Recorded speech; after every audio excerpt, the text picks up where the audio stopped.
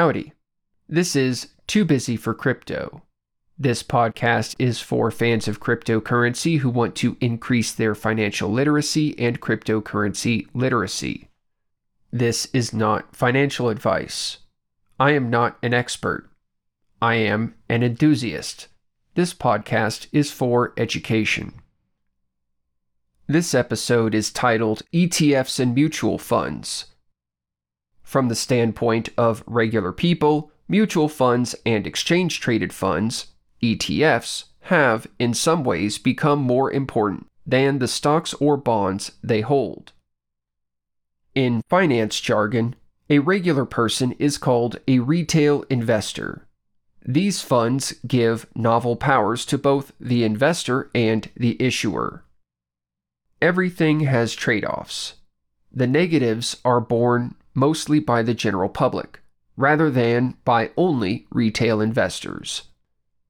The positives are that these financial products make multi-asset investing more accessible to regular people. Mutual funds are a major contact surface that regular people have with the financial markets if they participate in a 401k plan. This episode's outline is Part 1, Definitions. Part 2, Risk and Diversification. Part 3, Structure and Makeup. Part 4, Negative Externalities. Part 5, Comparing Funds. Part 6, Implications for Cryptocurrency. Part 7, The Closing Summary. Let's begin. Part 1, Definitions. Because I want a shorter way to say ETFs and mutual funds that is not an acronym, I will just say fund when referring to both. Funds are investment companies. Investment banks and broker-dealers are types of companies that create and market funds. Some commonly known retail broker-dealers are Vanguard, Charles Schwab, and Fidelity. Some commonly known investment banks are Goldman Sachs, State Street, and Morgan Stanley. Broker-dealers are not technically banks. They interact with banks and therefore must follow banking rules. They act like banks in the sense that they custody customer funds, but they are not insured by the FDIC. Investment banks and broker-dealers spin off subsidiary companies called funds that are run by a manager and staff who buy and sell securities, do financial reporting, and do marketing. There are different types of funds.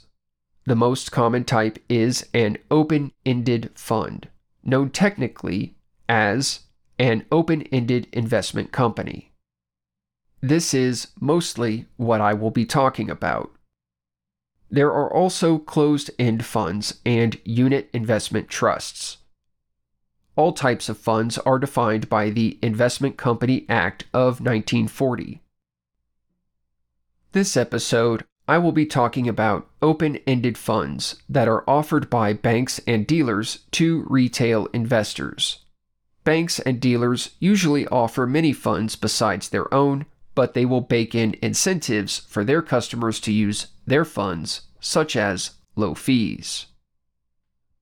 Part 2, Risk and Diversification. Why were funds invented? Funds exist, in theory, to mitigate risk to investors by making diversification more accessible. The industry forgets to mention the negative externalities to the general public that benefit the creators of funds. This part is about the public narrative regarding the benefits to investors. When the industry is talking about how they treat investors or what investors want or need, there is extreme emphasis on the idea of risk as a major problem and diversification as one major solution to that problem. If you research human psychology, such as the work of Daniel Kahneman, you may find that human beings most often use risk of loss as the default factor in decision-making that is considered fast, intuitive, or emotional. The industry has woven this truth into the fabric of the system. It is a major component of how they regulate themselves and how they create and market products. In some sense, this is good, because it acknowledges basic human psychology. In another sense, this is bad, because the industry communicates robotically with a narrow focus. Diversification is the most promoted strategy in the industry as a way to mitigate risk of loss. The idea is that money sitting in one spot has a risk of loss that is 100% dependent on that spot. If a person splits money across several spots and each spot carries unique risks, then losses get compartmentalized to the portion of money in the bad spot. Diversification is a strategy of splitting risk into compartments. One assumption is that the compartments are shut off from one another, rather than being correlated. Another assumption is that the spreading out of risk of loss is more beneficial than concentrating risk of gain. These assumptions take time to discuss. I will simply say that they are imperfect and move on. Part 3. Structure and Makeup. Funds are open-ended investment companies that buy securities, like stocks or bonds, and then sell shares of themselves to investors. Open-ended funds adjust their share count daily. The share supply changes based on total money received from customers, which is used to buy securities to back the shares. Fund managers follow the fund documents to decide what to buy. These decisions are usually related to a market index. An index is like a grocery list with an objective. If you want to have a sandwich for lunch and stew for dinner, then the index describes all the items and quantities and prices required to meet that objective. Example: a rating agency called Baskets publishes an index of the top 500 publicly traded companies. A fund company called Big 500 Fund says it will buy stocks to match the Basket 500 index. 1 million retail investors tell their brokers that they want to buy $1,000 of shares in the Big 500 Fund.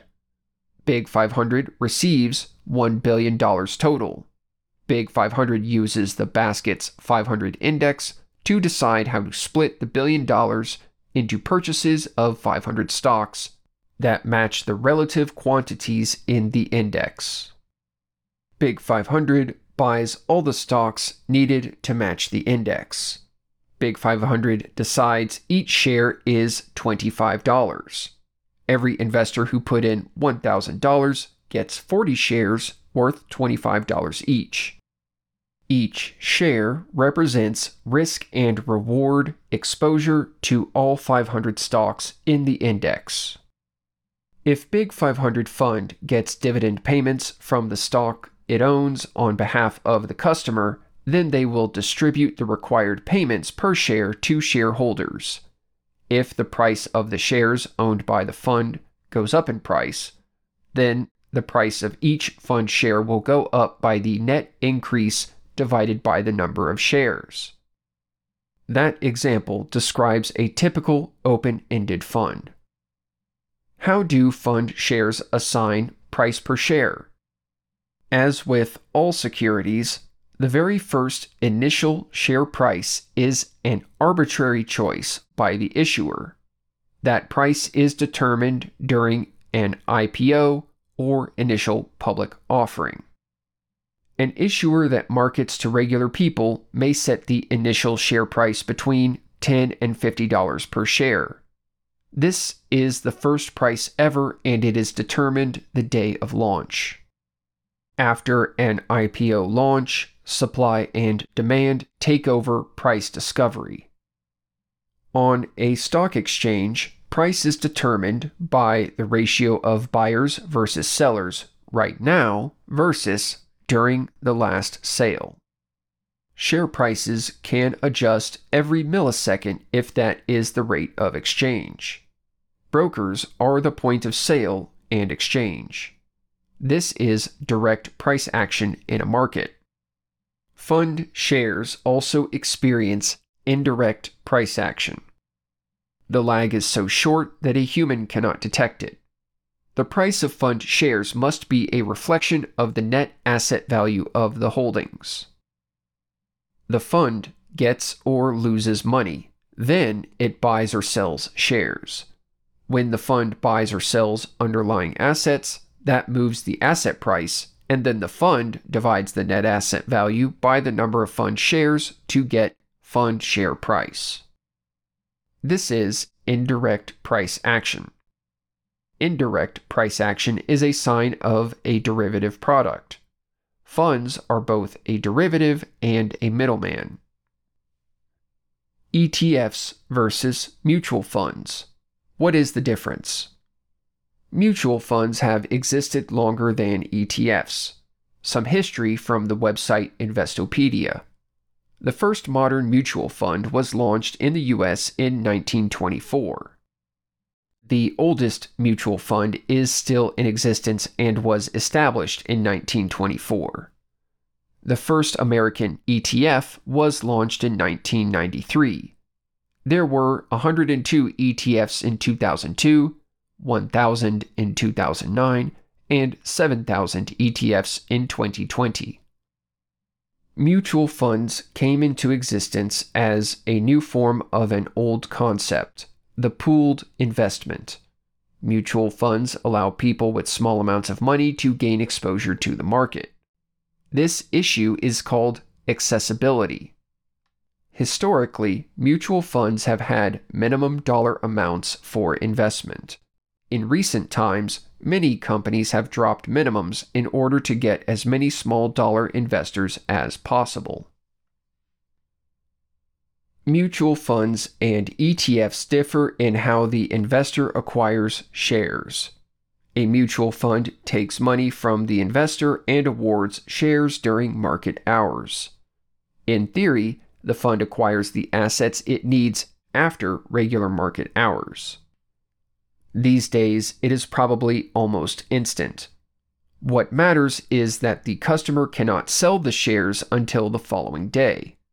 For a long time, mutual funds were in the practice of charging $50 per transaction, in addition to having sales charges and investment minimums. Funds have backed away from this practice slowly since internet brokers started giving retail investors the ability to transact from home without calling a broker on the phone. ETFs have gained popularity because a person can buy and sell an ETF share from 1 minute to the next with a low or no transaction fee and no minimum investment other than the ETF share price. The user experience on the transaction was improved to be the same as a stock transaction. There was a time when people paid transaction fees for stock and ETF trades, but that time is long gone. This is because high-frequency traders use brokers that have high trade volumes. No transaction fees for regular people lead to higher trading volume that high-frequency traders can take advantage of. The trade-off for the improved trade experience with an ETF is giving up a low minimum investment and automatic reinvestment. The minimum investment of an ETF share is its share price. A mutual fund can award fractional shares because they are an abstraction of many underlying assets. ETFs pay dividends directly to holders as cash. Mutual funds mark a transaction for dividend received as cash, but then immediately follow it with a reinvestment purchase of additional fractional shares at the current share price. Fractional shares are what allow mutual funds to perform automatic reinvestment when ETFs cannot. To summarize the differences, ETF shares can be bought and sold like single stocks, but mutual funds can have lower minimums and automatic reinvestment due to fractional shares. Part 4. Negative externalities. Pooled investment funds seem like a win-win for everybody involved. Funds impact the general public in a way that is not obvious. We must consider and connect the following dots. 1. Investment funds harbor trillions of dollars. 2. Fund managers exercise voting rights on managed assets. Commoners who bought fund shares have no voting rights on fund assets or fund managers. 3. One or more funds with enough equity ownership in a company can exercise influence on that company's board of directors with or without a direct seat on the board. 4. Humans who obtain power usually exercise that power. 5. Groups who share a common ideology can affect the trajectory of society by imposing their ideology on businesses through ownership power. Case and point are ESG funds. ESG stands for environmental, social, and governance factors. ESG is an ideological campaign by those who favor capitalism for the rich and socialism for the poor. What is the ESG scam? Companies who create funds can create ESG funds. ESG funds assign or use ESG scores to companies, whether those companies want to be scored or not. Companies with higher scores get their stocks purchased by ESG funds. That is the key element.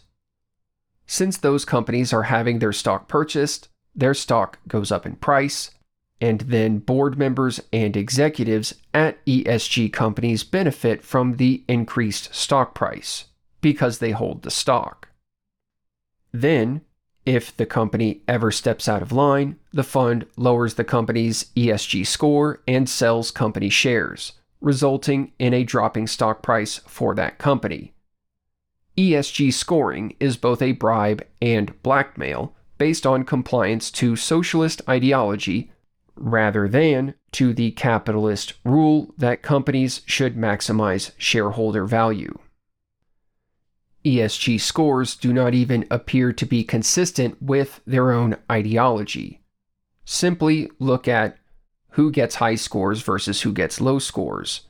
In the energy industry, you might see a big evil oil company getting very high ESG scores, and then for some reason, companies that promote renewable energy or electric vehicles get low ESG scores. ESG is an example of negative externalities.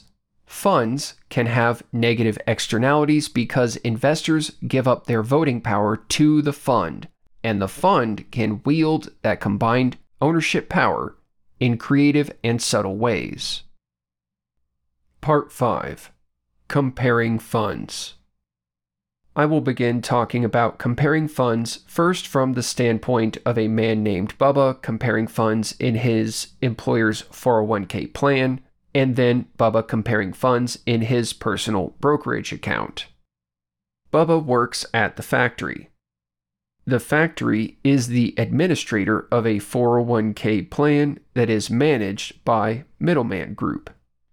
Middleman Group looks at how much money will collectively need to be managed in the 401k. Based on the amount of money, Middleman Group will offer some set of funds for some management fee. If the workers have lots of combined assets, there will be more offerings with lower fees. If the workers have little, they will get fewer options with worse fees. Bubba sees that his 401k plan includes 22 mutual funds. One fund is called a stable value account. This is probably a fund that invests in low-yield products with limited interest rate risk like bank loans or short-term treasuries or insurance annuities. It probably offers 1 or 2% yield regardless of what happens in the stock market. That stable value account will keep excess yield and is insured against losses. Another 8 of 22 funds are target retirement date funds. These funds follow a formula of shifting from 95% stocks and 5% bonds to 30% stocks and 70% bonds based on how many years out the target date is. If the target date is 30 years away, like 2055, then it probably has 90% stocks and 10% bonds. 15 years away, at 2040, it may be 80% stocks and 20% bonds. If the date is near, like 2025, it is probably 55% stocks and 45% bonds. There may be one named Retirement Income Fund, which is 30% stocks and 70% bonds. Target date funds often split stocks and bonds each into 2/3 domestic and 1/3 international. This means target date funds have currency risk for the 1/3 of holdings that are non-US. The idea with target date funds is that there is less risk of loss with bonds than with stocks, so the allocation to bonds should increase as one is closer to retirement. There is some wisdom to this. This idea is hard-coded into the financial industry. If Bubba wants to spend 0 minutes of his life thinking about his retirement investments, he might choose a target date fund. Most of Bubba's coworkers choose target date funds. These funds are designed for people who don't know and who don't want to know, or who don't have the ability or time to understand what is happening with their money or with financial markets. Besides the stable account and target date funds, Bubba sees 13 of 22 funds. 11 are stock funds, and 2 are bond funds. The 2 bond funds are both aggregate bond index funds, but one is a USA domestic fund and one is international, which means non-US. Both bond funds have an average maturity of 10 years, an effective duration of 7 years, and a nominal yield of 3.5%. The International Bond Fund is invested in Europe and Japan primarily. The main obvious difference is the currency risk. If the factory was a bigger company, they might get other bond funds, like a shorter duration or longer duration bond fund, or an emerging markets bond fund. Bond fund duration relates to the risk of interest rates changing.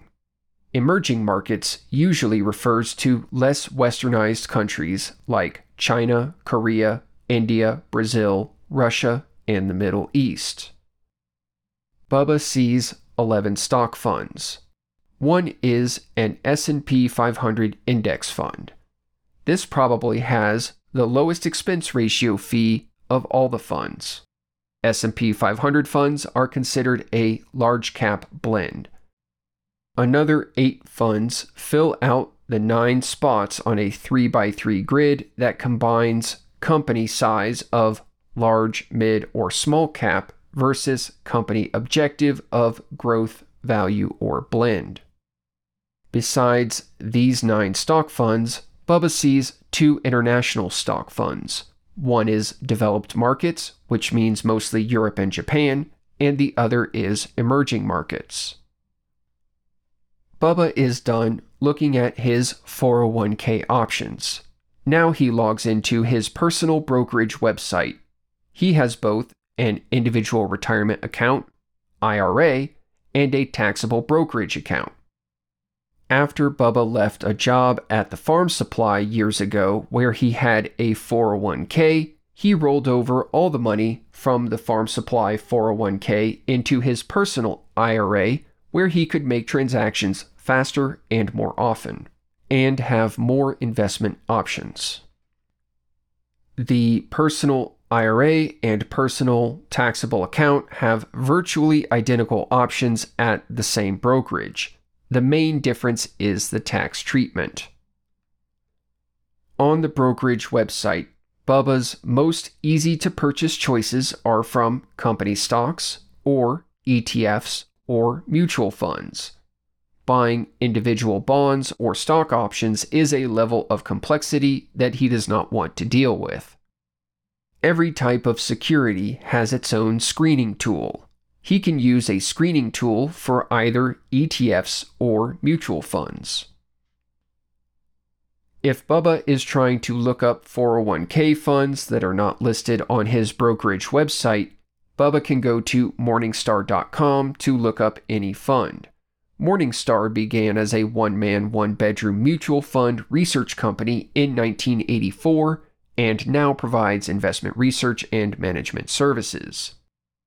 It does not always have the best website layout, but it has a comprehensive listing that is free or premium. Some public libraries provide free premium access for library users.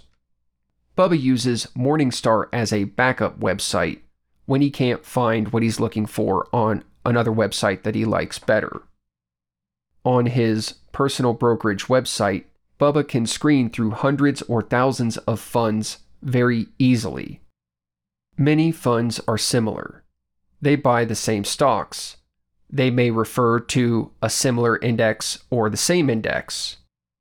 If Bubba looks at a stock fund, he can see the investment objective, the target index, the asset portfolio or holdings, the historical distribution percentage, and the expense ratio. If Bubba looks at a bond fund, he can see all that, plus SEC yield and effective duration. ETFs do not have share classes, but mutual funds do. Mutual funds can have transaction fees called a load or sales charge. This is separate from the transaction fee a brokerage charges to buy or sell a security. There is a front-end load, a back-end load, or an annual sales charge. These are more common on older mutual funds and obscure funds that are part of 401k plans. An easy way to spot a mutual fund with these charges is if it is a share class of A or B or C. Class I shares means institutional. They have the lowest fees but also a high minimum price, like from $100,000 to $1 million. Oftentimes, a Class A, B, or C fund offers a lower minimum investment, which is paired with the sales charge to penalize small investments as if they create more work for the fund staff. There are some other share classes also. Institutional iShares should not be confused with the suite of BlackRock ETFs known as iShares. BlackRock iShares are a brand name that is supposed to elicit both the memory of the Class I fund or the Apple product branding where I stands for intelligent. It is just a brand name. Some dealers have their own brand names. State Street has Spiders. Invesco has Bullet Shares. The expense ratio is something to pay attention to. Regardless of fund performance being positive, flat, or negative, the expense ratio is deducted from performance before the investor ever sees an impact to the fund price. The largest funds, or those that are heavily marketed, may have a fee less than 0.1%. 0.1% to 0.5% is low and less common. 0.5% to 0.8% is common. 0.8% to 1.5% is the higher end of common. Above 1.5% makes me wonder what I am getting. This applies to both ETFs and mutual funds. Mutual fund sales charges can be as high as 5%. They take that from you just for being a customer. You may find you lose 5% just to buy in, and another 1 or 2% per year on the expense ratio. Some funds charge a short-term redemption fee, possibly 2%, if you pull your money out in less than 30 days. Bubba always checks his mutual fund share class, fees, and minimum investment amount in either the fact sheet or summary prospectus. No one ever talks about how long you need to be in a mutual fund just to make back the money they took from you in the beginning or that they will take from you when you pull out. Even if you don't know all the rules, know that you are playing a game of middlemen, and middlemen play games called rent-seeking, where they look for every opportunity to shave some money or cut the product. With a little bit of practice, anybody can identify these fees that are hidden in regular financial jargon. The key thing is to remember to look. Two types of funds I want to mention, but also not mention, are closed-end mutual funds and unit investment trusts. These types of funds are uncommon. While they have moments of opportunity, and investors should research these even more carefully than an ETF or open-ended mutual fund. Shares of closed-end funds and unit trusts can operate at a premium or discount to net asset value. An uninformed investor will not understand the risks with these. A note on currency risk. When Bubba compares funds, Bubba knows he lives in America and all domestic fund shares are denominated in US dollars. If Bubba wants to buy shares of a fund with non-US and non-dollar stocks or bonds, then those assets are priced in their local currency. Assets gain or lose value when their currencies gain or lose value. Bubba feels that he should avoid international investments if he is not going to take the time to study trends in interest rates and currency exchange rates. The US is half of the global securities market on its own. Bubba would be more interested in international investing if he felt his country was too small of a percentage of the global securities market. That's all for comparing funds. Part 6. Implications for cryptocurrency. This part is short. I am aware of 2 unit investment trusts based on crypto in the USA. One is a Bitcoin trust and one is a Hex trust. I am aware of one Bitcoin ETF based on the Amsterdam exchange and an avalanche of pending Bitcoin ETFs in America. Wall Street is preparing for a mass invasion of crypto. The average person will not know that buying a unit trust share or ETF share of crypto is not actually owning crypto. It is exposure to crypto that a fund owns. Again, exposure is to risk and reward. Bitcoin ETFs are the first wave. There will be other types of crypto-backed ETFs in time. There are various reasons why people on Wall Street are creating these products. In most cases, none of these reasons include that they love crypto. ETFs are a way to control crypto supply, suppress crypto price action, and distract people from learning to hold their own crypto. The amount of money that can enter crypto via ETFs may skyrocket some crypto asset prices, but it gives those institutions the ability to slap down the price of assets they own anytime they feel like it. There are some so-called whales in crypto that can make waves, but nothing like what can be done by companies that manage trillions in assets. If someone is going to invest in a particular crypto asset, it would be helpful to know what would happen if a company put $1 trillion into that crypto. Would they control the supply? What would happen to the price? Things will happen regardless of our feelings. We must watch, be ready, and study how things really work if we don't want to get capsized on the waves. Part 7. The closing summary. Open-ended investment companies, known as ETFs or mutual funds, are the most common type of public market investment that the general public uses. Regular people, known as retail investors, commonly are faced with selecting mutual funds from a 401k plan offering. Less retail investors use their own brokerage to select from a myriad of ETFs or mutual funds or other securities. Funds allow small money investors to be able to gain exposure to many assets at the same time that they would not otherwise be able to buy individually. Mutual funds allow for reinvestment and small money amounts. ETFs are faster to buy and sell. According to Statista.com, total net assets of U.S. registered mutual funds was $22 trillion in 2022, down from $27 trillion in 2021.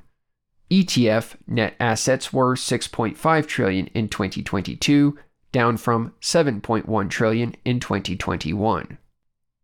Both are pooled investment vehicles. Mutual funds have existed for 100 years, and ETFs have existed for 30 years. Although funds are common and convenient for investors, the general public suffers from the consequences of giving all the ownership power to fund management companies when investors buy shares of funds rather than buying securities directly. Many investors cannot directly buy all the securities they want, so it feels like there is no alternative. Funds will be used by legacy finance to profit off of both real and fake crypto, with no concern for crypto itself. Real cryptocurrency eliminates middlemen. Funds are middlemen, and those who create funds are middlemen. No one knows how the interaction will play out exactly between middlemen and the crypto world.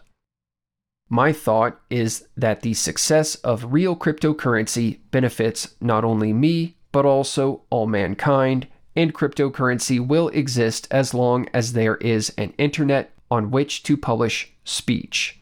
Cryptocurrency is speech, published on the internet in the form of software code. This episode has been ETFs and mutual funds.